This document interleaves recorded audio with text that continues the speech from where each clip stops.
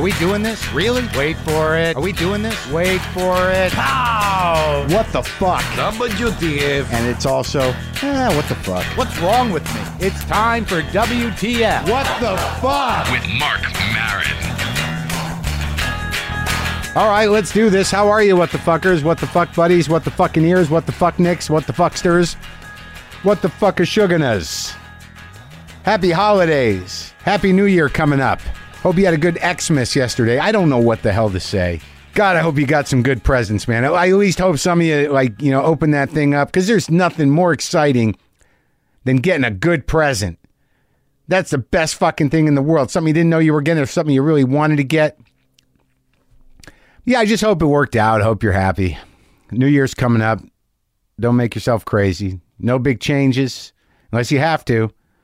But don't set yourself up for disappointment in the new year. Ultimately, it's just another day. Right? I just don't know. I don't exactly know what to do for the holidays, because I've really avoided them. And I was going through the files. And I remember I was trying to think of Christmases I've spent in the past. But, obviously Christmas not being that incredibly important to me as a Jew, and Hanukkah has become less important to me too, but the season is what it is. But I remember I'm just trying to think back on, what I did for Christmas. Where'd I end up for Christmas? I remember one time I ended up in Maine, my buddy Bob's house, or his mother's house, who he called the pig-killing astrologist. She was an astrologist. She lived up in Maine. She, I guess she had pigs that she owned. I remember she pickled things. I remember it was a little eerie. The whole thing was a little eerie. I remember one Christmas I decided to stay in Boston. I think I was still in college. And I stayed in Boston. I sat in this dark apartment that I had in Boston. It was actually Brookline on Carlton Street. Thing was like a fucking cave. And I sat there, recently heartbroken, because my girlfriend Sarah had ditched me. She had gone off. I know. There's somewhat of a recurring theme there, but it cuts both ways, man. But she was the first love of my life, and she'd run off to France in order to get away from me. She had to go to another country. Then I found out she was fucking some guy I knew. Whatever, man. So I was like, I'm going to Bukowski it. I'm going to Bukowski this Christmas. I'm going to shut in. Going to buy a half-gallon of fucking Robert Mondavi Table Red. And I'm going to sit down. I'm going to watch old movies randomly on television and write, man, because I'm a fucking poet. That was the plan. And I did write a poem. And it did end up in the Ex Libris Literary Journal of Boston University. What year would this be? Did they put years in these things? 1986. Copyright 1986. So I'll read that poem for you now. This was written, I guess, maybe it would have been Christmas of 1985. A heartbroken Marc Maron on Christmas Eve sits alone in a dark apartment with a bottle of red table wine, rendering the thoughts and feelings, doing the work of a poet. So this is the poem I wrote, Heartbroken Marc, 1985. That would make me 63, 73, 83, 21, 22 years old. This is my Christmas poem, coming in for landing. Watching Robert Mitchum toss around some double-crossing dame on the TV after she killed some gumshoe for nothing. He ditched the body and let her go. He still had to have her. He followed her around the world. He died and she died too. She put a slug in his gut while he had his foot on the gas. And there was something delicate in the way he was hunched over the wheel, and the way she had her head tilted back over the seat, and the way the gun in a white hand rested on his leg. There you go. 22-year-old Marc Maron poetry. Living on the edge. Hard, man. Hard heart. Taking it in. Watching out of the past with Robert Mitchum. Heartbreak is rough. The things we do for women. Am I right, 22-year-old Marc? Huh? Shit is weighing heavy for you there in the apartment your folks are paying for while you waste an extra year at college to figure out how to be a more effective alcoholic. Merry Christmas. Huh, man? Living the life. Let me give you a little backstory on this. Because there's a tone to this interview that is not quite like anything that I've really had on here necessarily. Because I used to see Billy Braver's headshot at the Comedy Store back when I was a kid and I was working the door, and it's still there. And it was this weirdly compelling headshot. He had a sort of a Beatles haircut and he wore overalls and he clearly had a shtick. It was clearly from the 70s. But I never knew who he was. He was never a guy that came around. I never knew anything about him. I knew his name. I saw his name on the wall. Saw his picture on the wall among many other pictures. I'm like, who the hell is that Billy Braver guy? What's his story? This Billy Braver guy. He's an old store guy. Maybe I should talk to this guy. And then I got it in my head that, at some point I wanted to talk to somebody who kind of effectively got out of show business. Because I can't tell you, man, this is a tough, stupid business. There's no justice. There's no meritocracy. There's no system. And it can be very heartbreaking. I guess that's not unlike a lot of things, but sometimes you surrender to heartbreak. Sometimes you make compromises in life for security or for other things that are more important. Some people just see work as work. Sometimes I envy those people. It's like their job is just a means to an end to live the life that they are comfortable living. That's it. It's just a job. Just a job. I know in some ways that sounds sort of heartbreaking, but in other ways it sounds incredibly practical. Yeah, I love my job. It's okay. It's not too soul-sucking, but it enables me to have the life I want to live. I get health coverage. I'm doing all right, making a good nut, whatever it is. But then you got your dream.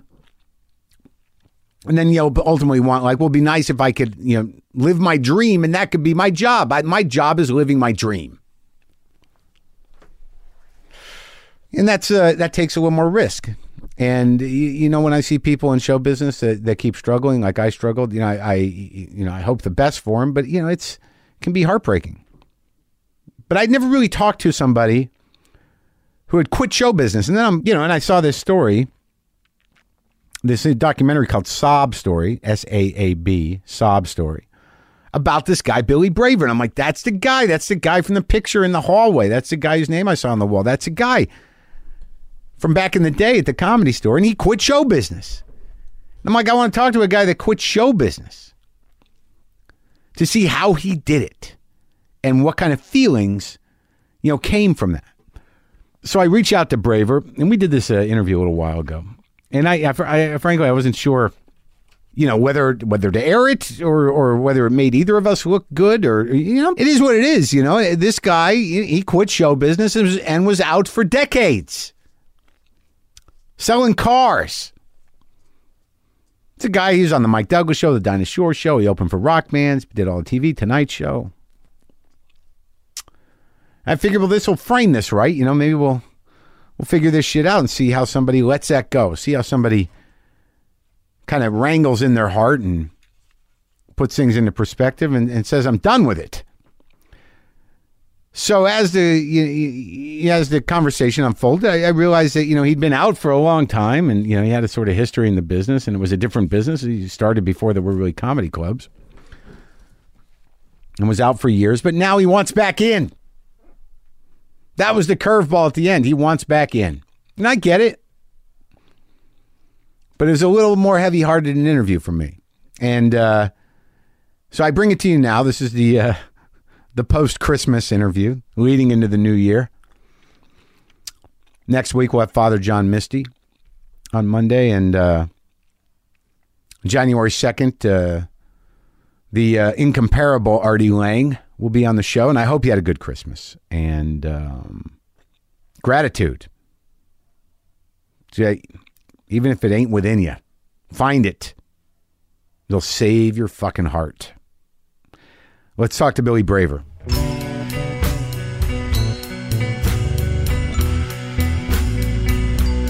Is it loud in your head, or you all right? No, I'm right in the head. I never had this on before. No? This is a great thrill for me. Where have you gone? I've been living in a one room, oh God, in a snake pit. No, but I'm okay now. Yeah? Yeah. I had rough life. Well, I mean, it's sort of interesting because my awareness of you, really, my guess is Billy Braver, and I don't know. It's an interesting thing. I was a doorman at the Comedy Store in the mid '80s, Right. So, and I was in that place, and I was there every night.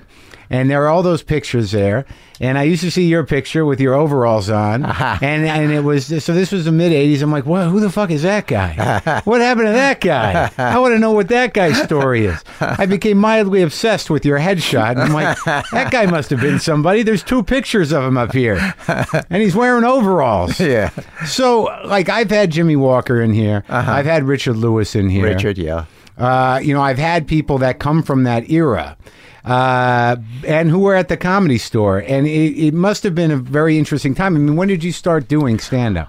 Well, late 70s, I started in New York. Yeah. And then I was at a place called Folk City. Yeah, in the Village. In the Village. Yeah. And then... who was around then?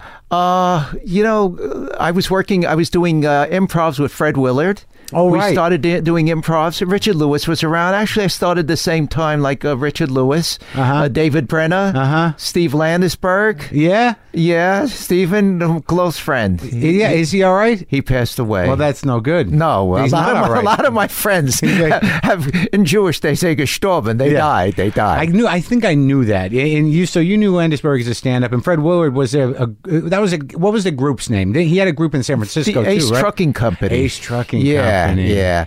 But I worked with him. He says, let's do some improv. So we worked at Folk City for about 6 months. Yeah. And I was doing improvs. And then I met a girl that kept coming in every single night with a gorgeous guy. Yeah. And she says, I like you. Yeah. And that was it. 6 months later, I was married to her. To her, yeah. She was with some other guy. And Yeah. That's an awkward situation for a comic where the girl who's standing with the guy is giving you juice. Yeah. And so she lost the other guy. No. She kept coming in every night, Mark. Oh, yeah? And I said, you could get in for nothing. Yeah. You know, I love you and Fred. I said, do you love Fred more? She said, I like you. So I said, the only way I'll go with you if I could try on your shoes. I loved her shoes. Yeah, really? So I used to walk on stage with high heel shoes. Really? I swear to God. I'm weird. Yeah, that eventually became a lunchbox for some reason. That's right. Thank you, Mark. My I go on with the lunchbox. I have so many stories about that lunchbox. Well, so here you are. You're in the late 70s. You're in New York. You're at Folk City. Yeah. You marry this girl, Jewish girl? I hope so, yeah. Okay. My mother would kill me. So you marry her, and then what happens? I divorced her. 3 days later, she was in primal therapy. You know what that is? Sure. Where they yell at you? Yeah. She yelled and yelled and yelled. At you, in a therapeutic way. In the therapeutic not, way. Not an abusive way. No, not with a knife. just. So did you grow up very religious? I know. I grew up with parents that were unbelievably, they were tough. They were German Jews. Oh, they're the worst. And nobody, you know what? Nobody liked them, Mark. And my mother's dating a German Jew, and the sort of the arrogance of the German Jew is baffling. Terrible. It's baffling. What happened during World War II? Yeah. They were the only 2 Jews asked to leave a concentration camp. No. They were that annoying. They were that annoying. And my mother, when I was 7, she used to come in, she would breastfeed. What would she? She'd breastfeed me with an extension tube. It was terrible. That's a joke. That was stupid. Sure. No, I'm sorry. You can do that. I can do a joke. Were they really in concentration camps? No. Thank God. Thank God. They were just annoying. Yeah. But they spoke Yiddish in the house? My grandfather used to speak Yiddish, and they were cute. I stayed in a room with my grandfather, my grandmother, and a person I didn't know, my Uncle Marty. He was some Jew that came in from some guy. out of nowhere. Who's that guy? Don't mind him. Funny, you know what's funny on my bar mitzvah? You know what bar mitzvah is? I was bar mitzvah. Oh, you were bar mitzvah. Yeah. Oh, Mark, okay. Yeah. I thought you were goyim. No. But you're a Jewish boy? I am a Jewish boy. Oh, good. But yeah. Well, anyway, my uncle, I always wanted to get laid. I was 13. Can I say that? Sure. I wanted to get laid. I was such a horny kid. I used to masturbate over my mother's friend, Mrs. Brust, out the window. She had her stockings up there. Oh, yeah? So my uncle... In a tenement building? You look down the Venetian block. My mother said, "This pants, your underwear so stained. What do you do?" She didn't know what I did. Yeah. But Uncle Marty says, "I'm going to fix you up with Cockeye Jenny. Ooh, Cockeye Jenny. You remember Cockeye Jenny? Sure, there's always a Cockeye Jenny. Some version of Cockeye Jenny. Everywhere there's a Cockeye Jenny. Sure. So he takes me, he says, but you got to get dressed as a jockey. I said, why? She only fucks jockeys. Jockeys. So I get dressed, Mark, with an outfit. I hope you're telling the truth. I swear to God, on All my right. life. I'm telling you the truth. I wear these silks with a hat and a whip, and I get in and she falls in love with me. I was with her for 6 months until I brought my friends. Nobody. Walter Bruce, Lenny Birch, they didn't believe me. I knocked on the door. I said, here, my friend. She said, get the hell out of here. But she was my first. I was 13 years old. You wanted your friends to watch? I wanted them to get laid. You brought them all over. Help us out. Was she older than you? No, she was she was a dancer at the Latin Quarter. The Latin Quarter, where did I just hear that? Oh, Barbara Walters' father used to own the Latin Quarter. Right. Did you know that? You know who told me that? Dick Van Dyke told me that. Yes. Last week. Really? Yeah. Yeah. Was that true? That's right. That is true. Barbara Walters. Yeah. In fact, Norm Crosby used to work a lot of, who's a friend of mine, worked a lot of that. He's still around? He's still around. Really? He's still deaf. Can't hear a fucking word. How was his words? Is he getting the words right yet? Is that how his act died? He just finally figured out the right words to say? Yeah, this is fun. Yeah. I'm having fun. So, well, that's good. So, all right. So there you are. You're divorced in 3 days because a woman yells at you. You're doing Folk City. Did you have it? You were just doing improv? Did you have a stand-up act yet? Or yeah. No? Then Paul Colby saw me and he brought me into the Bitter End. Right. Which was a top club. He only brought in like 4 other comics. He had Woody Allen and somebody. This is a little after Woody, no? Much after Woody. Yeah. So he brings me in. Yeah. And one night, Mark, I had the greatest laughs I've ever had in my life, and I couldn't understand it. They were laughing at the word "the." Yeah. Good audience. Great audience. Yeah. So I come out. I see a bus stand. Paul Colby is laughing. He's hysterical. I said, Paul, is this a fixed? I've never had laughs like that. He says, wait till you see the audience. Yeah. And they came out. They were all Down syndrome kids. Come on. Swear to God. And they loved me. They became my fan club. Well, you did a good thing then. I killed them. You know what I mean? They were great. They would have laughed at anything, but you know. I know, yeah. So how long were you in New York doing the stand-up? Did you do the improv? Did you do Bud's Place at all? No, I did. I did a little bit, and then I was called out. What's his name? Greg Garrison saw me. Who's he? He was the producer of the Dean Martin show. Really? And he brought me out to California to do a Dean Martin replacement show, summer replacement. He brought out 4 comics. I think it was Leno, myself, what's his name, who died? Hoffman. He used to work the improv all the time. The bongo player. Andy Kaufman. Andy Kaufman. Yeah. Myself, and I think it was somebody else. Out of 110 comics, he picked me to come out. So there. you were at the top of your game there. I was doing well. What was the shtick then, though? Was it the overalls and the lunch pail yet? Yeah, but I got in trouble with the overalls when I did the Tonight Show. They loved me, and all of a sudden I couldn't get back on because the court of it didn't like my overalls. So I said I could have worn something else, a swimsuit, anything anything I could have put on. So I didn't like the overalls, so they kept me off. But Dinah liked me, and I was doing Dinah, Merv, Dinah Shore. Well, tell me about this thing that you were brought out for the Dean Martin replacement show. So it was a variety show, correct? And he wasn't hosting. No, he wasn't hosting. He had a lot of different comics, but he would edit in places. So you say you're doing your act. I said I have a lot of problems. I'm not as happy as I look, and I'm doing a couple of lines. Yeah. He would go from one thing to another thing that didn't make sense. Who's this? The Garrison. Garrison, yeah. So when I had the Tonight Show look at it, they didn't hire me. If Freddie Prinze got me the job, I auditioned, and Freddie tell you the best comic at the Comedy Store is Billy Braven. Craig Tennis came down, saw me, and I got the show. No kidding. Yeah. So let's fill in the gap though. So you after you come out for this gig, to do was it a pilot or did they air that thing? No, they aired it. They had about 7 shows. And this is like summer. what, 77? About 78. 78. Yes, 70. And then you decide to move out here? Yeah, I moved out here. And you auditioned for Mitzi. I auditioned for Mitzi. Oh, this was so great. Yeah. This is the thing. Mitzi loved me. Yeah. And she liked 4 or 5. I was on every Saturday night with Charlie Fleisch at Landisburg, Jeff Altman. You were one of the sweet Jewish guys. She either liked the sweet Jewish guys or the complete fucking lunatics. Yeah. I was sweet, but I was crazy. They didn't, all the comics, I could stay out there for a minute or 2 without saying a word, Mark, and just get laughs, not by making faces, just by looking at them. Exuding your sad, lonely disposition. Yeah, I had no life, and they just looked at me. That was sort of your angle. So, but you had that hook. You came out here. I had a hook, yeah. Your hook was like, the I'm vulnerable. Vulnerable, but like, I'm a loser, kind of. Not so, because women like me. Yeah. I've always said... Well, you're a cute loser. Yeah, cute. I've had beautiful women. Beautiful women that really liked me. My ex-girlfriend, Janny. Yeah. I was living with a French actress, which I can't... She just passed away. I can't mention her name. Yeah. And now I like this beautiful... But I'm working with this Italian actress, Alicia Petriani. Well, good for you. You're a sweet, sensitive Jewish guy. Yeah, but I was thinking of suicide. That she was going to leave me, one of my girlfriends. Yeah, and I was going to hang myself, but I was allergic to hemp. Oh, there you go. I had to do the comic shit. That's all right. But all right, so let's talk about the evolution of this thing. So what was the experience with Mitzi? I mean, because this is really within 3 years or so of it, really being a place, right? The place opened like 75, right? 74, something like that. And so you're in the first crew. So who's hanging around? Because I had Jimmy Walker in here. He brought you up. Jimmy Walker, David Brenner, Steve. Yeah, Lannisberg, Letterman. Leno. Lewis, Lebitkin. The big kid, yeah. Was Lebitkin there? Steve Lebitkin. Yeah. I was so he was such you know what happened. Yeah, sure, yeah.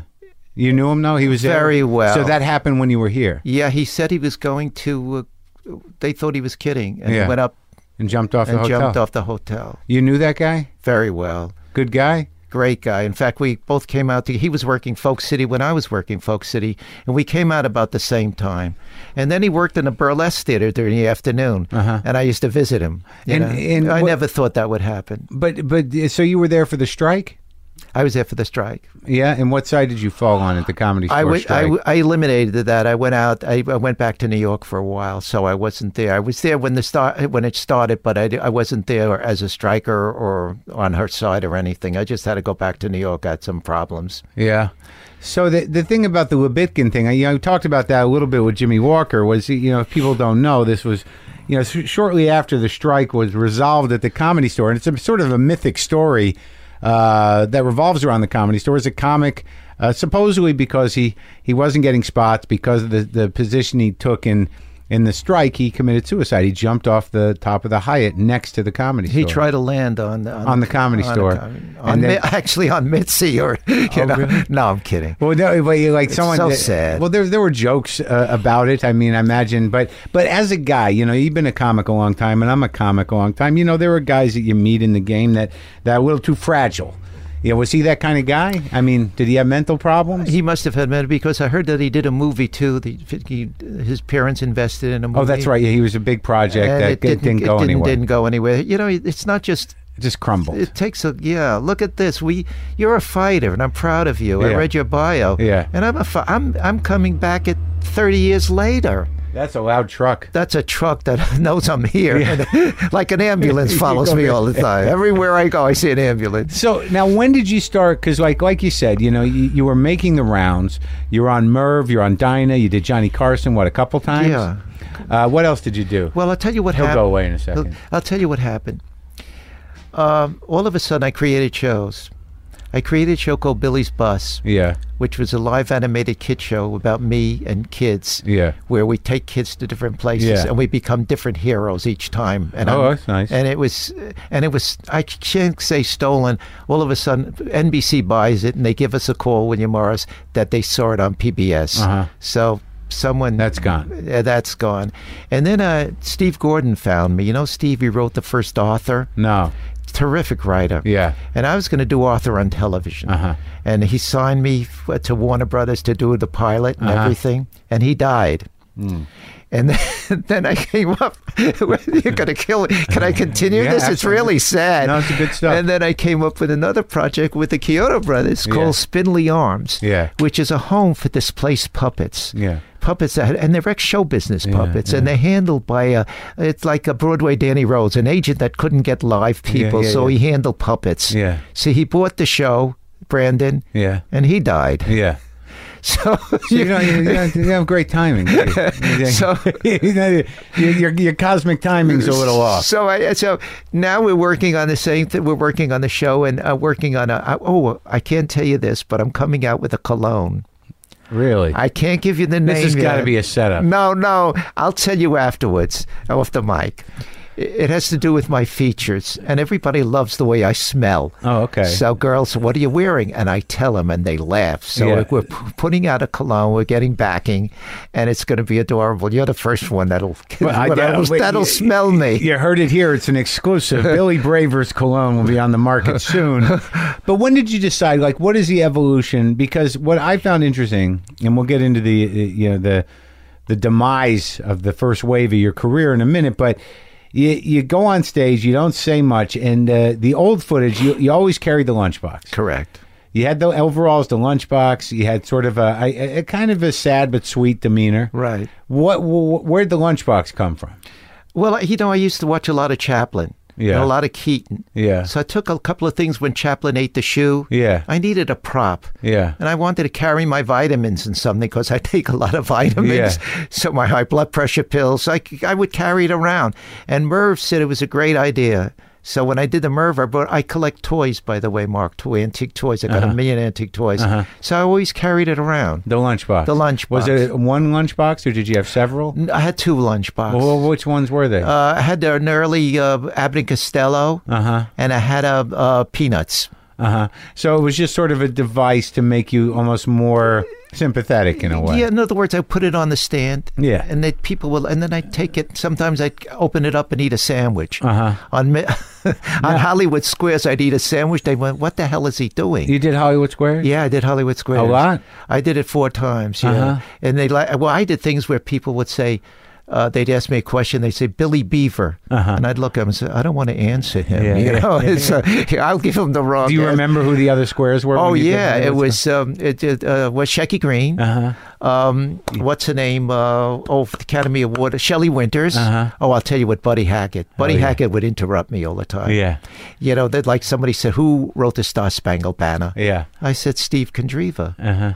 So they said, who's he? I said, he's a friend of mine. He told me he wrote it. He wouldn't lie to me. I'm working with Helen Reddy in Chicago. People are coming over. Did your friend really write the stars? Come on. I swear, I'm not kidding you. So I worked that. I had a lot of fun on that. I would do my own thing. I'd eat a sandwich. Shelley would rub my face. Shelley Winters and Shecky Green. I tried to contact him. Are you friends with him? Yeah, I could get his number. I have it, but he doesn't seem to want to do any interviews. Some guy wrote about him. He got mad about it. Really? Yeah. Oh, that's sad. Yeah. Is he all right? Yeah, he's okay. You never know. Who else are you in contact with from the old days? Jeff Altman. Yeah, I see Jeff around. Yeah, Jeff. I'm working on a project now. I'm trying to do Sob Story as a reality show. Oh yeah, right. The documentary. We'll do that. Yeah. But okay, so here you are. You're doing Hollywood Squares. Did you do the dating game? I did the dating game. Yeah. How'd you know that? How many times did you do that? I did that once. The dating game. I had a lot of fun. Well, there was these shows that are now sort of like long gone. Yeah. That people I don't think realize were showcases for young comics. Yes. Steve Martin did it too. Sure. I mean, it was there was Robert Wool. I remember. Yeah, Robert Wool did right. But Hollywood Squares. I mean, that was sort of a bigger break, wasn't it? Oh, it's great. Hollywood Squares was. People knew me more from Hollywood Squares and what's his name, the Dick Clark show than anything that I did. What was Dick Clark's show?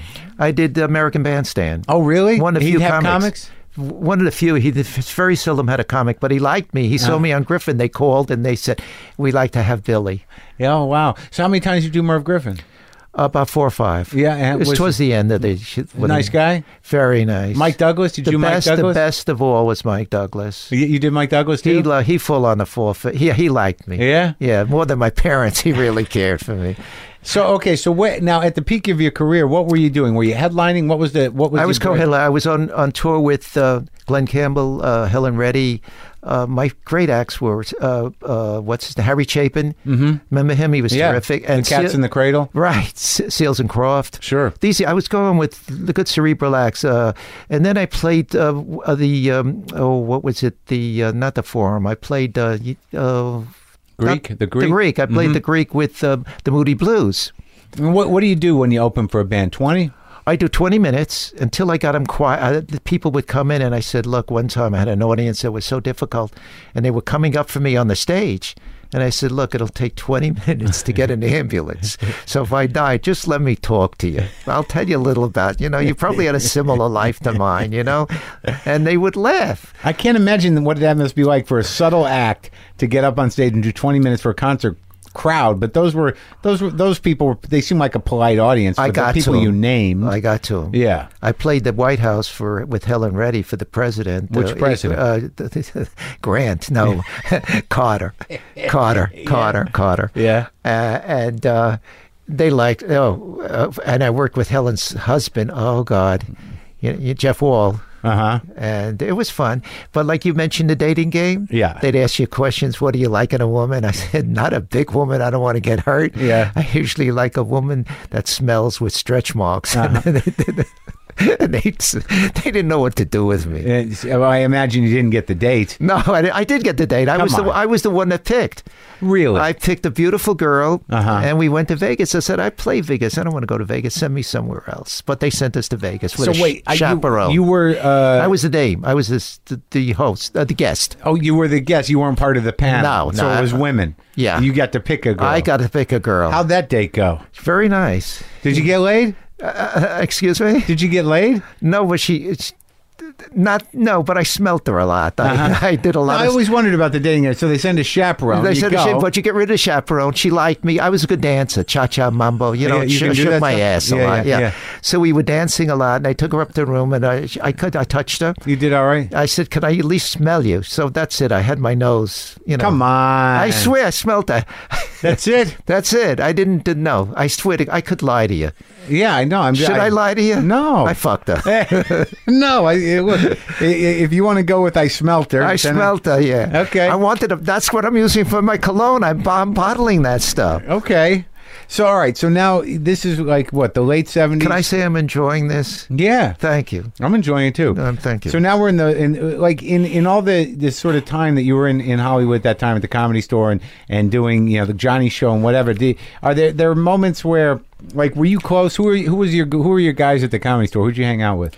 Well, I hung out with Steve Landsberg, Jimmy Walker. He's a very brilliant guy, right? He was he used to crack me up more than anybody. I mean, he would do a thing on Jolson, where his Jolson's father and Jolson wanted to become an entertainer. And what his father said to him, and with his voices, I would be on. First time I heard him, he was on, I think, Sullivan. And when I came out here, he saw me at the bitter end. We became friends that day. Yeah. And from that moment on, I miss him. You didn't do Sullivan? No, I was too young. That was it. The other guy with David Brenner did Sullivan. Yeah. You look a little like him. Yeah, a little bit. Did you guys get along? Yes, we did a lot. In fact, one time he was dating Miss Israel, and when he left her, I went out with her. So you both dated Miss Israel? He didn't know that. Yeah. What does that make you, a special Jew? A special Jew. So what? Now you don't have to go to Israel? No, I don't have to go. If you sleep with Miss Israel, you're off the hook. Right. You can stay here. You've done your bit. And I've done my bit. Marc. Yeah. Billy. And then what happened? So you're doing all right in show business. Yeah, I was doing okay, and then my shows were stolen. I had a heartbreak. And heartbreak on the industry side. Yeah, Billy's bus was stolen, and then I pitched a couple other shows, and then I saw what I can't mention it. I don't want to get sued on television, and I was heartbroken. You had proof that these were your shows? Yeah, I have proof. Registered proof, and they were like, "Fuck you." Yeah. And then what? That sent you into depression? What happened? Well, all of a sudden, I was walking on Ventura Boulevard, in the valley. Mm-hmm. The guy yells out in Englishman, Billy Braver, Billy Braver. I go over, and it's a car dealership. And he said, I'm a fan of yours. What are you doing? I said, I'm lonely. I'm just walking the streets doing nothing. And you know what I was doing? I was selling phony Rolexes on the street. And people would come over to me and say, I just saw you on Hollywood Squares. But why were you doing that? I mean, was there a choice made? I mean, at some point, were you not making money in show business? Was there a moment where you were like, I'm finished? Yeah. When did that? I just had, I lost my mom and my dad, and I just had enough. In fact, the last show I did for money was with the Moody Blues, and I said, this is my last show, and they were laughing. They thought it was my act. I said, I know you love me, but I have no life. I come home to my toys. My wife left. This happened. And the first wife? Yeah. No, that was a long time ago. How many wives you had? Well, no, I was living with a couple of ladies. A couple of ladies? Not at the same time. Okay, not at the same time. So I quit, and this man saw me on the street. I told him what I was doing. He said, how would you like to sell cars? I said, know nothing about it. How would you like to sell Saabs? So I got into selling Saabs. So here you were, your business now, you quit comedy, you're depressed, and you're wandering the streets? Not a wonder, but in good clothes. I took showers. I was. So you had a place to live still. I had a place to live. I had a beautiful place. I keep looking at my friend. And you were selling Rolexes, fake Rolexes? Well, they knew it was fake. Yeah. To producers that I knew. Who was Ricardo Montalban was my biggest. He bought a lot of watches from me. So you're selling fake Rolexes to Ricardo Montalban? Ricardo Montalban. They all knew it was fake. Do you have any other clients? I can mention a couple of producers, and Billy, what are you doing? And this is what I was doing. I just had no heart to get up there. And then did people feel bad for you? Yes, they'd call me up. Louis Anderson, all the guys would call me, Billy, there's nobody like you. So they brought me back to the 40th anniversary. They said, you have to come. Mitzi's calling you. So I got up. Mitzi's not well either. No, I work over there sometimes. But all right, so you're on the street. You're going to sell cars. Yeah. So the guy says, I know nothing about it. So then what happens? I started selling Saabs, and I became the best salesman. It was hysterical what went on that day. Everybody would shut the door when I sold a car because I didn't know what I was doing. Uh-huh. People would come in, and this is all true. Mm-hmm. What do you do? I said, what do you think I do? I'm standing here. I'm a salesman. Mm-hmm. He says, is the car safe? I said, I don't know. He said, but you sell Saabs. I said, what does that have to do with me if you like the car? Do you own a Saab? I said, no. What do you own? I walk here. Yeah. I'm doing this whole shtick. Yeah. Don't you think I sold them a car at the end? Yeah. Did you? I did. And you know what I give for prizes? What? When they find out they like me. Yeah. Where's my keychain? You buy a car, Marc. Is it a keychain? Yeah. I said, come to my car. Uh-huh. I open up the trunk, and I'd give them a porno. Yeah. I bought 150 pornos for $2 a tape, and I'd give them out to good customers. They would never tell the boss. And I'd give them. The time I had in there, they would be hysterical. The owner would close the door. He didn't know what I'd ever do. I had a heavy-set guy get into a small Saab. He couldn't get out. I said, this car's meant for you. Don't ever get out. We'll open up the windows. You'll fly. And he bought the car. Come on.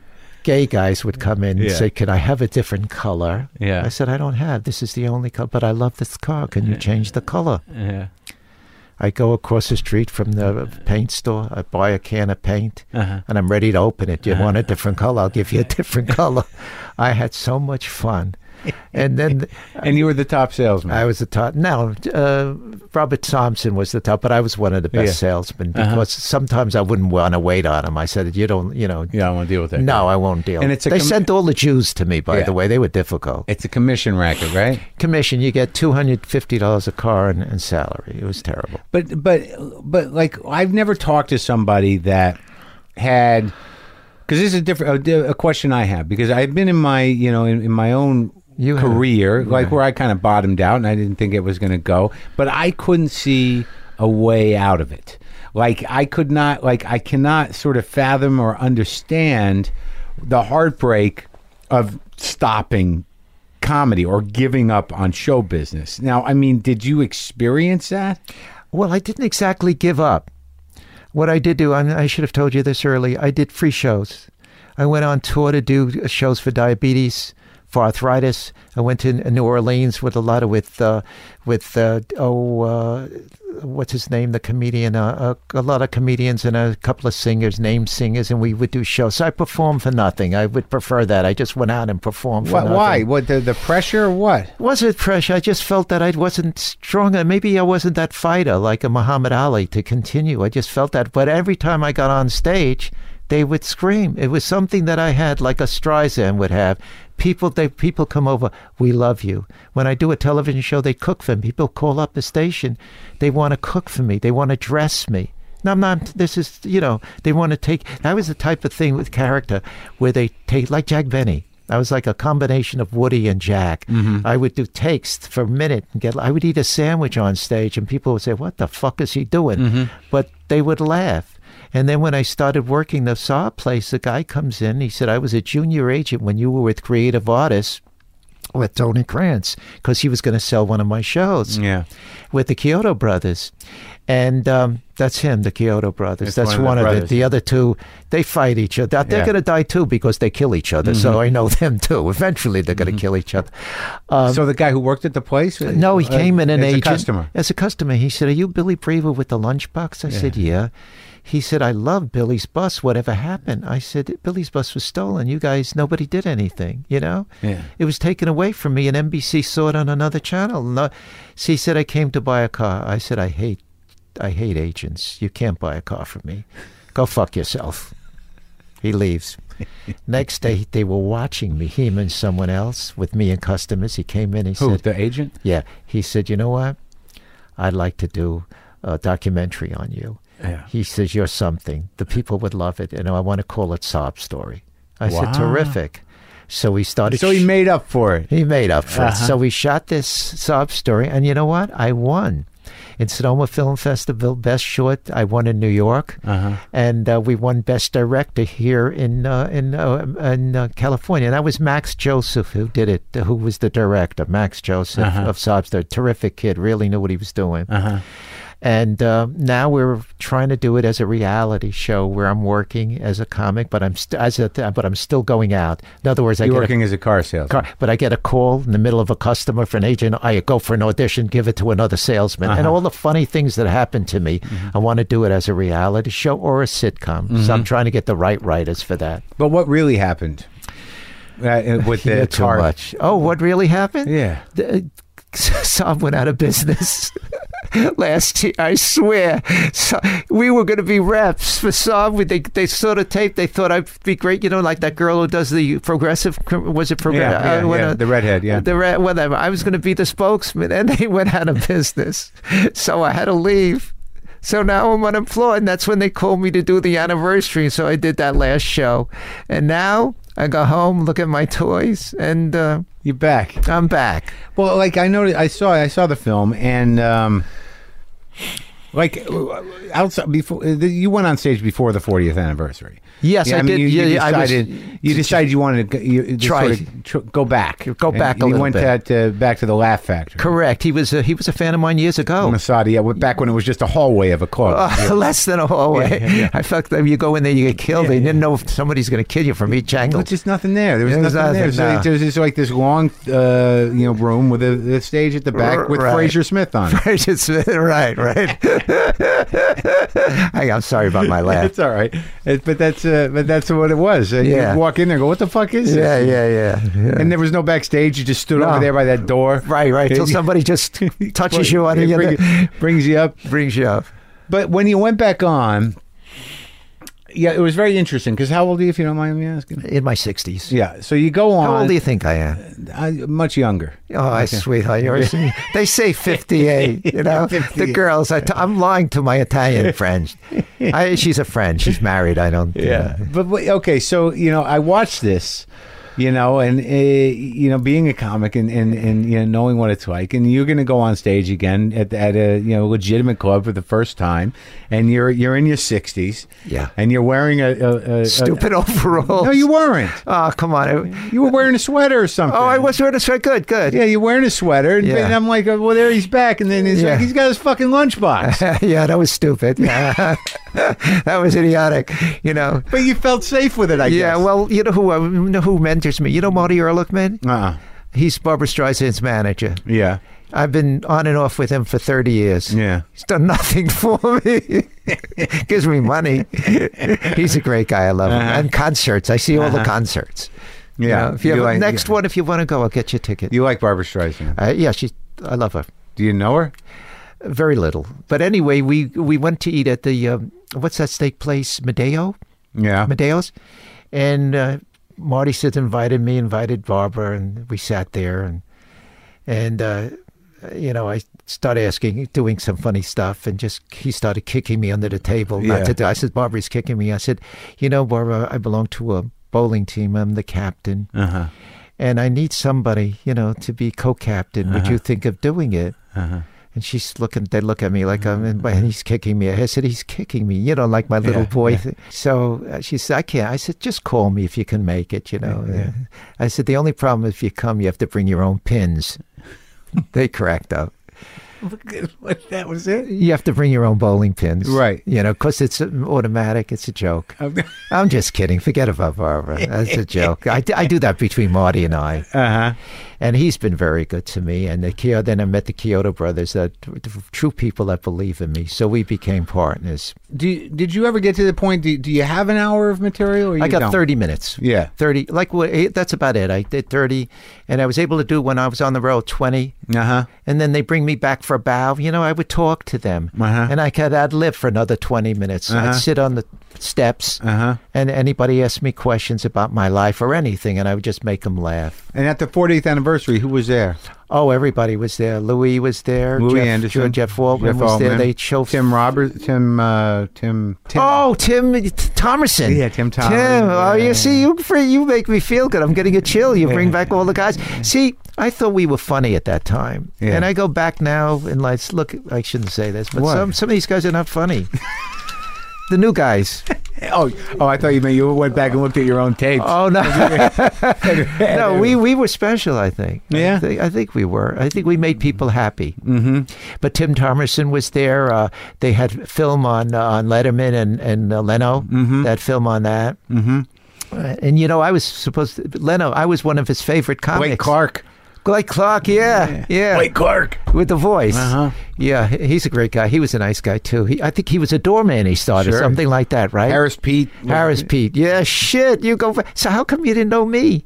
I wasn't there. I was a guy, you know, the thing about the Comedy Store is that when you enter that world, you enter the mythological world of the Comedy Store as well. Like the Comedy Store is a very unique place. I think when you were there, it was a thriving, you know, very important club. But by the time I got there to be a doorman in the late 80s, you know, the last guy to really come out of there, I was there when Kennison became big. And he might have been you were probably already gone by the time he was a doorman. Yeah, he was great. Right, but you know what you get is you sit there every night. You live at that place. You don't go anywhere else. I lived in Crest Hill, that Mitzi owned behind the place. Oh, behind that were you there when Dice Clay was? No, there? I was in his old room. Did it smell? No, they cleaned it. I was at Crest Hill. Tamayo lived there when I was there. Todd Lemish, who you probably don't know. No, I don't know Todd Lemish. But and then there's a couple other people, and people would come and go. But you know, you just sort of absorb the mythology of the place. So when I was there, you know, Harris Pete was sort of around. He had been gone, and then he'd come back, and you know, he was this guy that was one of the, you know, you didn't know who he was. His act was what it was, but you know, he was part of the history of the place. Right, so, he was history. Right, so you would just glean stories. You know, about people that may have been true, they might not have been true, and you're just walking around all these pictures all the time, and it starts to play with your head, and it's got its own world. It's its own world. I know. You know the picture of me up there with my standing there with the microphone? Yeah. They took it down. Somebody, I think it was a comic that keeps calling me. Oh, really? He wants to be on my Facebook, or I don't want him on my Facebook. He was. I think he took my picture down. Got your picture? I think he's got my picture. But like, what was some of the, like, you know, I mean, I always try to get a sense of, like, what fascinates me is at that time there was a camaraderie between guys that you know are huge stars now, and you know, I don't know if what you say is necessarily true. We can talk about that in a minute about the current crop of comics or whatever you experience, but it's interesting to me to picture you know, Letterman, Leno as guys in their 20s who were just trying to get a break. And you know, I mean, when I talk to you guys, I mean, like I can't even imagine what the memories must be like. Oh, it's you know, the first time I lived in the same place that Letterman lived. I think it was 60 right on Sunset. I forgot the address. It's now a hotel. So we all lived there, and then Jay came, and Jay stayed with me for a couple of days till he got his own place too. From he was in Boston. And he was coming in, and then. Every time I'd leave, I was doing at that time Dinah Shore. Now, this is another thing. Like, I remember that. Like, I'm 49, so my memories of her Like, I'm a very young kid. And I remember if I was, homesick from school, I remember she was very pretty, and I remember that Burt Reynolds was fucking her. That's all I remember. Yeah. Like, I don't know what her place in the world was. I guess she was a singer. She was a singer, yeah. But she liked comics. She loved comics. And she had these heavy arms. I used to love her polkas. Yeah? I used to squeeze an arm. Really? I love these, especially with hair under the arm. Yeah. I'm into that shit. Yeah. I love that. All right. And she liked me. She invited me to her club, her private club. Oh, yeah? So I had a lot of fun with her. She would do things with me that were very funny. And she said, you crack up the band. And I would do some wild stuff with her. Like what? Well, I would do, she said, what do you see in a woman? I said, not a big woman. I don't want to get hurt. Very heavy, sweats a lot, smells, She loved that. Yeah. And all the thing. Then we talk about my nose. You notice my nose. Yeah. And I tell you, we're not on camera. And she said, would you ever have it fixed? I said, I did, but the swelling never went down. Now, when you so you lived what, across the hall from Letterman? Yeah, around I think he was on the second floor. I was on the How first many floor. other comics were there? Just you guys? I think just Letterman was there for a while, myself, and this was before anything really happened for him, huh? Yeah. And what kind of guy was he like? Nice guy? Well, he's nice. He always said to me, I love your characters. You're like Jack Benny, but now I'm trying to get on a show, and it's difficult. So Well, he has a couple of the old guys on there. Yeah, I'd like my biggest fan over there is Jeff Altman, and what's his name? And Tom Dreesen, who's a fan of mine. So he said, I'm trying to get you on. And so. Dreesen does Dreesen, he does Letterman, that's right. Does he do Leno as well? Or no? I don't know. I think it's just Letterman. Sure, there's still that tension, right? Altman just does Letterman. I tell you, it's very interesting to me, like I had Jimmy Walker in here for 2 hours. That guy's got a mind. He's got a memory. Oh, boy. yeah. It was interesting because he said that, Bud Friedman will never forgive me for going, for choosing the Comedy Store. And I'm like, how? What do you mean never forgive you? I mean, what is that? It's like 30 years ago, 40 years ago already. He's like, yeah, come on. And I had Bud Freeman in here. Yeah. And I said, so you got any resentments? He's like, Jimmy Walker can fuck Jimmy. Like, it was true. After all is said and done, this many years later, the one guy Bud Freeman comes up with is Jimmy Walker. And that's so sad. Shows you so sad. He asked me too, and I used to play at the comedy. She said, please stay here. And I did. I stayed with her. With Mitzi? With Mitzi, all those years. I remember we'd have a party over her house. So were you over there? So well, go ahead. No, I'm sorry. You had a party at her house? That story sounds better than me. No, we'd have parties at her house, just swim parties. Yeah. And one time all the comics were there, and they were all doing jokes. And when they came to me, all I did was eat a cake and had it all over my face. Yeah. I got the biggest laugh. Oh, really? Yeah. So I did a lot of silent stuff. You guys would go over there and swim at Mitzi's? Yeah. No, I was there just one time for this party. Yeah. But I remember a time with David Brenner in Vegas, which was on. This woman came. We were sitting by the pool, and a woman came over to us. You're David Brenner. You're Billy Braver. My husband's playing cards. She wanted to get away, so I took her up to the room. Yeah. I don't know if he ever did too. So I never asked him, but it was a fun day. It was a fun day. I've had a lot of, my father walking down the aisle, he said to my wife, what do you see in him? I swear. They see something, huh? Yeah, it was something. Now, okay, so let's talk about this feeling that you have. I mean, you mentioned Tim Thomerson, you mentioned Louis Anderson, Jeff Altman, it was very funny. He's still very funny. Good. I have not talked to him.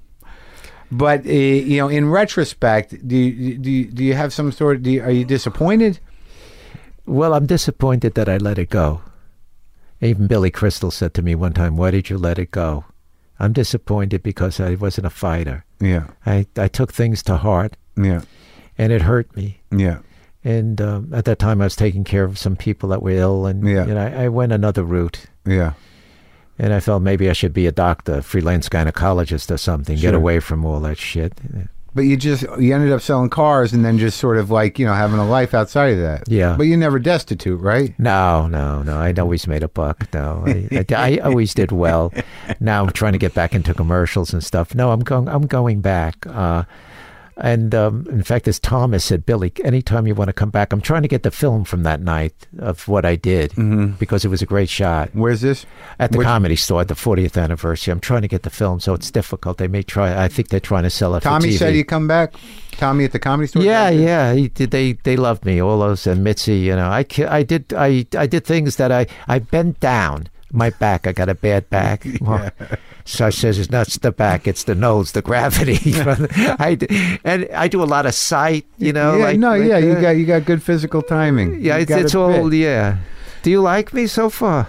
No, I liked you before. Ah, good. But now tell me about your impression of new comics and what you think the difference is. Well, it's a difference. I think timing has a lot to do with it. They go more for the joke. I haven't seen that many, but a lot of these guys are boom, boom, boom, boom. You know, like they were always there, though. Yeah, you had guys boom, boom, boom, but you had guys that did good character comedy, which I preferred. Like I saw the what's his name invited me, Billy Crystal, to his one-man show. I flipped out. It was one of the best one-man shows I've ever seen. Yeah, his timing, he was terrific. He was good. Yeah, nice guy to you. Not really. Yeah, I mean, he's okay. Yeah, I'll tell you, thinks the world of himself. Well, I'll tell you what happened. You want to hear what happened? Yeah. I can't get sued for this, can I? You're not going to get sued for anything. Okay, I brought the Seagulls up to him. Oh, let's wait. We didn't set that up yet. Okay. You walked in here with a couple of what do you call those? Animation. You're terrific. Thanks for setting things up. Well, no, you come in, you walk in, you got what looks to be the pictures. So I'm like, oh, you brought me stuff I can put on the wall. Yeah, I'll bring you pictures to put on the wall. And I go, what is that? So you're walking around with their animation stills? They're not. It's called storyboards. Storyboards, right? Okay, illustrations, and they're done by Disney artists. And they believed in this. It was called the Seagulls. When did you create this? About 10 years ago. Okay, so the Seagulls is back. It's back. It's called the Pigeons now. I changed it from the Jewish thing to the Pigeons. No, it's called the Seagulls. Yeah. And Billy Crystal loved it. 10 years ago. 10 years ago. Okay. Maybe about 6 years ago on that. I took it to him. He said, I want to do it. I want you to meet my manager. You know his manager? Which one? His name is David Steinberg. David Steinberg handles Robin Williams. Right. Yeah. So he says, I love it. Let's do it. You know, okay. So I said, call my lawyer. And all of a sudden they wanted to give me $75,000 and I was out of it. Something like that. So I dismissed it. That's not a bad nut. Yeah, but something like that. That's right. I didn't want to do it. I felt this had something, and you wanted to be part of it. I created it. You didn't want to just sell it outright. Right. Yeah. So that let go in that, and it went well, but they decided not to do it. Yeah. They had another show called Birds of a Feather after they looked at my stuff. In other words, they were going to steal my stuff and call it Birds of a Feather. I said, you can't do that. And Norm Crosby said to him, you can't do it. He said, I'm not going to do either one. In other words, he showed it to his writers. He handled some writers from Saturday Night Live.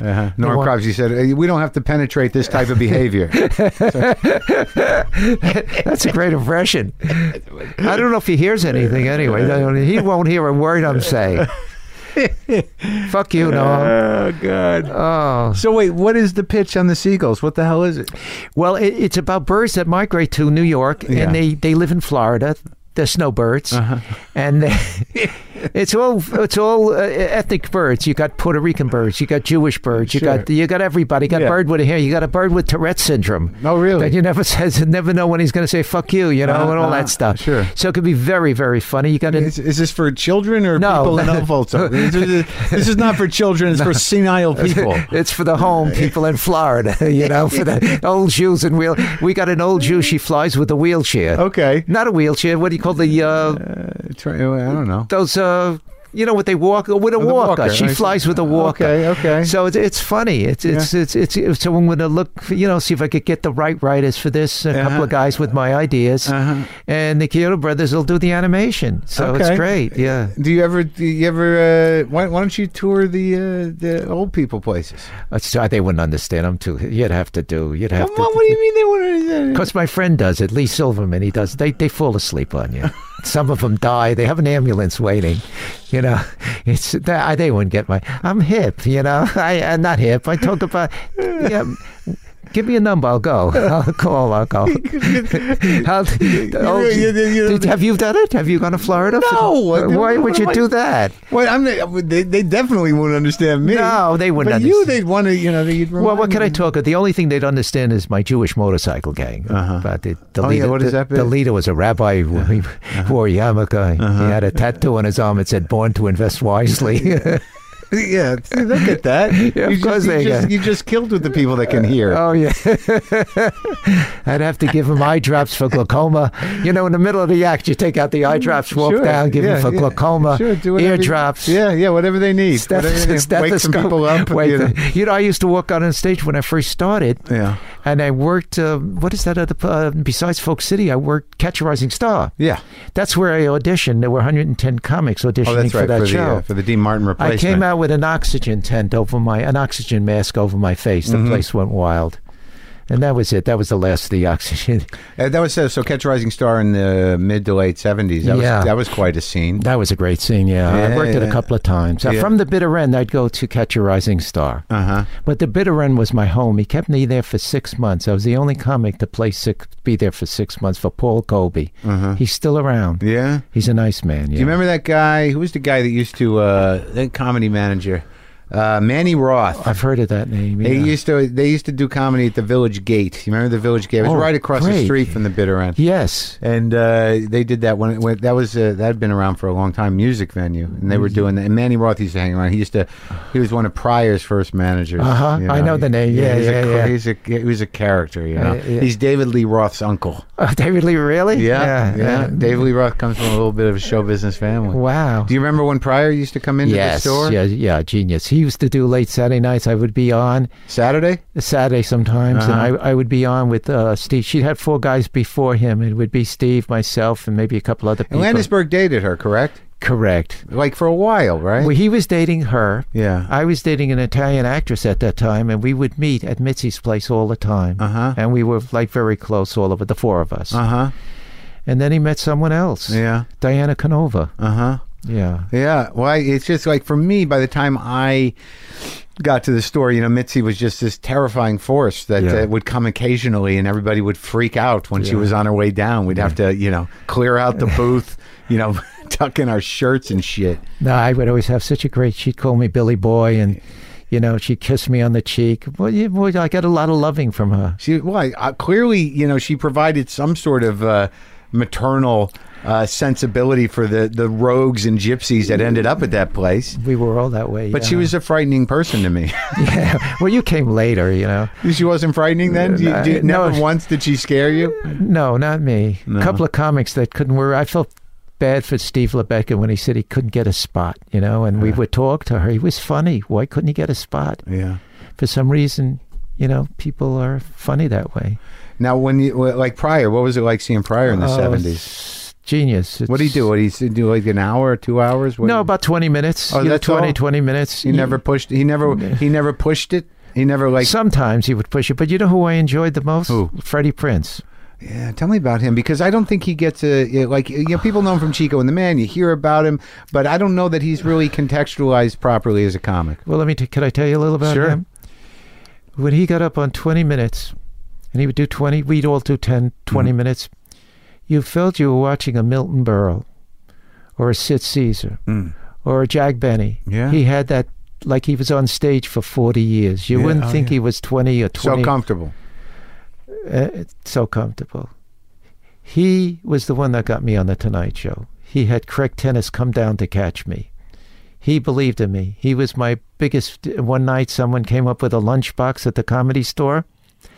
And someone stole your lunchbox? And an outfit like me, and Mitzi said, "You're doing Billy Braver." So he called me to come down. I said, "I didn't make it yet. I'll do it in another year. Be me. No, not now." I can't believe that. Are you telling me the truth? I swear. That something as defined and ridiculous as a lunchbox and a pair of overalls, some guy got on that fucking stage and shamelessly... He called me. I should drop dead right now if I'm lying. Okay. Boom. He's dead. He's dead. No, that's true. No kidding. It's true. And Freddie calls you up and says, there's a guy with a lunchbox and overalls, too. Get your ass down here. I get my ass, and I said, Mitzi. And Mitzi says, "You can't do that. That's Billy." Yeah. And he says, "Well, I said, no, wait a minute. I swear." What was his defense? No, I came up with I just got off the stage. And I followed that night, too. Oh, it's crazy. What? And the night I auditioned. Yeah. For The Tonight Show, there was a dirty comic. I'm really filthy, but he wasn't funny. Before you. So I said, "How do I do this?" How do you follow that? And Craig Tennis picked me backstage. He says, "You're on The Tonight Show next week." How'd you follow it? How'd you pull yourself together? I didn't say a word.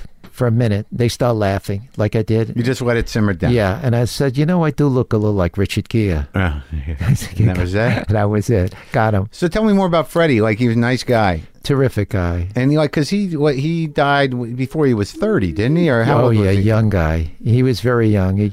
And his best friend was... it wasn't the singer. His best friend, I was trying to think of it. They were very close. What the hell's his name? The comic? Bursky. Alan Bursky. Right. They hung out together. Yeah. And then we used to go to his house, and he was going with Kitty... Bruce. Kitty Bruce at that time. Who? Freddie was. Freddie. And he was great. I mean... You'd sit with him, and he was brilliant. He was dating Lenny Bruce's daughter. He was dating Lenny Bruce, and they broke up. Yeah. And from that point on... Well, you're hanging around a lot of guys who were doing a lot of drugs. That was I I didn't do any drugs. But you saw it? I saw the drugs. And then when I worked with the Moody Blues, But at that time, was Freddie fucked up? I don't think so. Not yet? It was a sad ending to that. Sad ending. When we got the call, and then we spent that night at the Improv. All the comics came down to the Improv that night. Tim Thomason, I remember myself. All the comics came. I guess he thought I don't know. It was. I heard that the shrink gave him back the gun. I don't know the story. I don't know if you've heard it, Mark. About what, the gun? The gun. That gun. It was. The only thing I heard was maybe it was Alan Bursky's gun. No, it wasn't Alan Bursky's gun. No. I don't know what happened. He had the gun before, is what you're saying, and he liked guns. I guess so. But we had a lot of fun. We used to hang out by the Burskys. Old man Bursky was Tom Dreesen. It was Bursky. It was what's his name? Freddie. He's still around. Yeah, he's still around. You'd never recognize him. When I first met him, he jumped all over me at the comedy. I saw you on the Tonight Show. Not on the Tonight Show. I saw you on something, and he became. What's his name? David Brenner says, "Keep away from him. He's an asshole." Oh yeah, yeah. There were those guys. We had a lot of fun. So all right. So now, what's the big plan? You're going to pitch the Seagulls around. We're going to pitch the Seagulls. We're going to pitch Spindly Arms, the home for disability, but we're going to make it more mature. We're going to make it a little sexy, give it a little edge. The puppets are going to be very funny. It's going to be in a certain house. Okay. And it's going to be very, very funny. You want to keep that hidden? Yeah. You don't want anyone to steal the house? No, the house. Can I call you when everything is done? Sure. You're terrific. Yeah. Thanks for talking to me. And you doing stand-up too? No, I'll do stand-up soon again. Yeah. Don't rush me. Where's your I want to sell my cologne. I want to do this. And I want to do the reality show. I think we have a sitcom. Right, so Saab's gone. Saab's not in the business anymore. I don't have to call, I could do, it doesn't have to be called Saab Story, but it... Right. So now that video is available on the YouTube. We just put it on YouTube, yeah. The Saab Story. Yes. It's very touching. It's very provocative to me, and I'm glad you shared your story. I appreciate it. I appreciate you having me. It's so nice to have somebody remember me, because even back home, they don't even think about me. And how does that feel? It's. I have believers here, like the Kyoto brothers and Alexia, and my new friend, and a couple of other friends, Mike Gaines. But it's lonely. And I didn't have kids, but I'm great with kids. My Did you see my children show? Mm-mm. Take a look. If you have a moment, Billy's Bus, it was something really special. Yeah. And I take these kids on an adventure every week, and they meet famous people of history, but they meet them as kids. Uh-huh. So they would have the similar problem to them. And there's a moral ending. Let's say they met, this kid didn't know how to fly, so she met, what's her name, the flyer, and you'd see a reel of the personality at the end, the real life reel. So these kids would, and there's a moral ending to it. It was a great show by Phil Roman. You know Phil Roman, Film Roman, the animator. Yeah, he was terrific. So the feeling of doing Merv and doing Johnny and doing Dinah and all that stuff, and the adoration of the audience and all that showbiz that brings the great void that it feeds in us. You just sort of detach from that, and now you feel a little lonely about it. Well, you know what? I'd love to do that tonight. I think if he puts me on the panel, He owes me. Does he? Why? He slept with me, not with me in the same room. But in your house. You put him up. I put him up. And he used to come to me. He says, I hate to follow you. You know, a lot of comics said, I can't follow Braver. Really? Dreesen would say, how do I follow you? Yeah. I said, it's easy. You walk on stage, you get a lunchbox, and you drink some hot tea, and you fray the 7 Jews and a mustache, whatever. Have you talked to Jay or no? No, I'm trying to get to him. We sent sob story to his talent people. They liked it. They want to know what I'm doing now. But his what do you call PR person said, it's a great tape. Send it to him personally.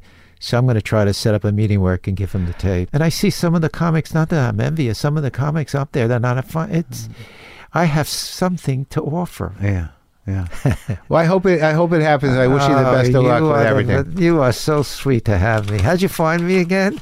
I saw your picture, and then somebody. How did that happen? Yeah, somebody got me that sob story. And my partners, the Kyoto brothers, they believe in me. Yeah, it's Ed, Steve, and Charlie. Yeah, did they send it to me? Maybe they. Yeah, did. And I'm doing a pilot for them about Christmas, where the aliens take over Christmas, and I'm doing all the voices. All right. Yeah, so that should be fun. Well, I'm glad you're back at it, Billy. I love you. Do you love me a little? I love you a lot. Okay, thanks, Marc. Thank you.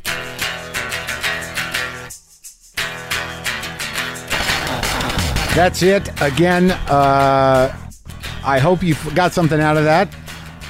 This is very interesting to me. Go to WTFpod.com for all your WTF pod needs. Thank you, Billy Braver, for taking the time, by the way. Get some merch if you want.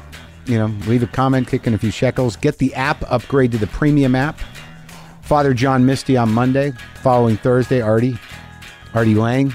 Spectacular conversation. But that guy can't have anything but spectacular conversation. I'm going to be in Phoenix, hanging out, hopefully getting some R&R, spending some time with my family. Everyone here is okay at the Cat Ranch. Deaf Black Cat was here this morning. Scaredy Cat was out front this morning. Those are the 2 wild cats. Monkey and LaFonda are fine. Everything's okay. It's okay. Gotta stop eating entirely. Boomer lives!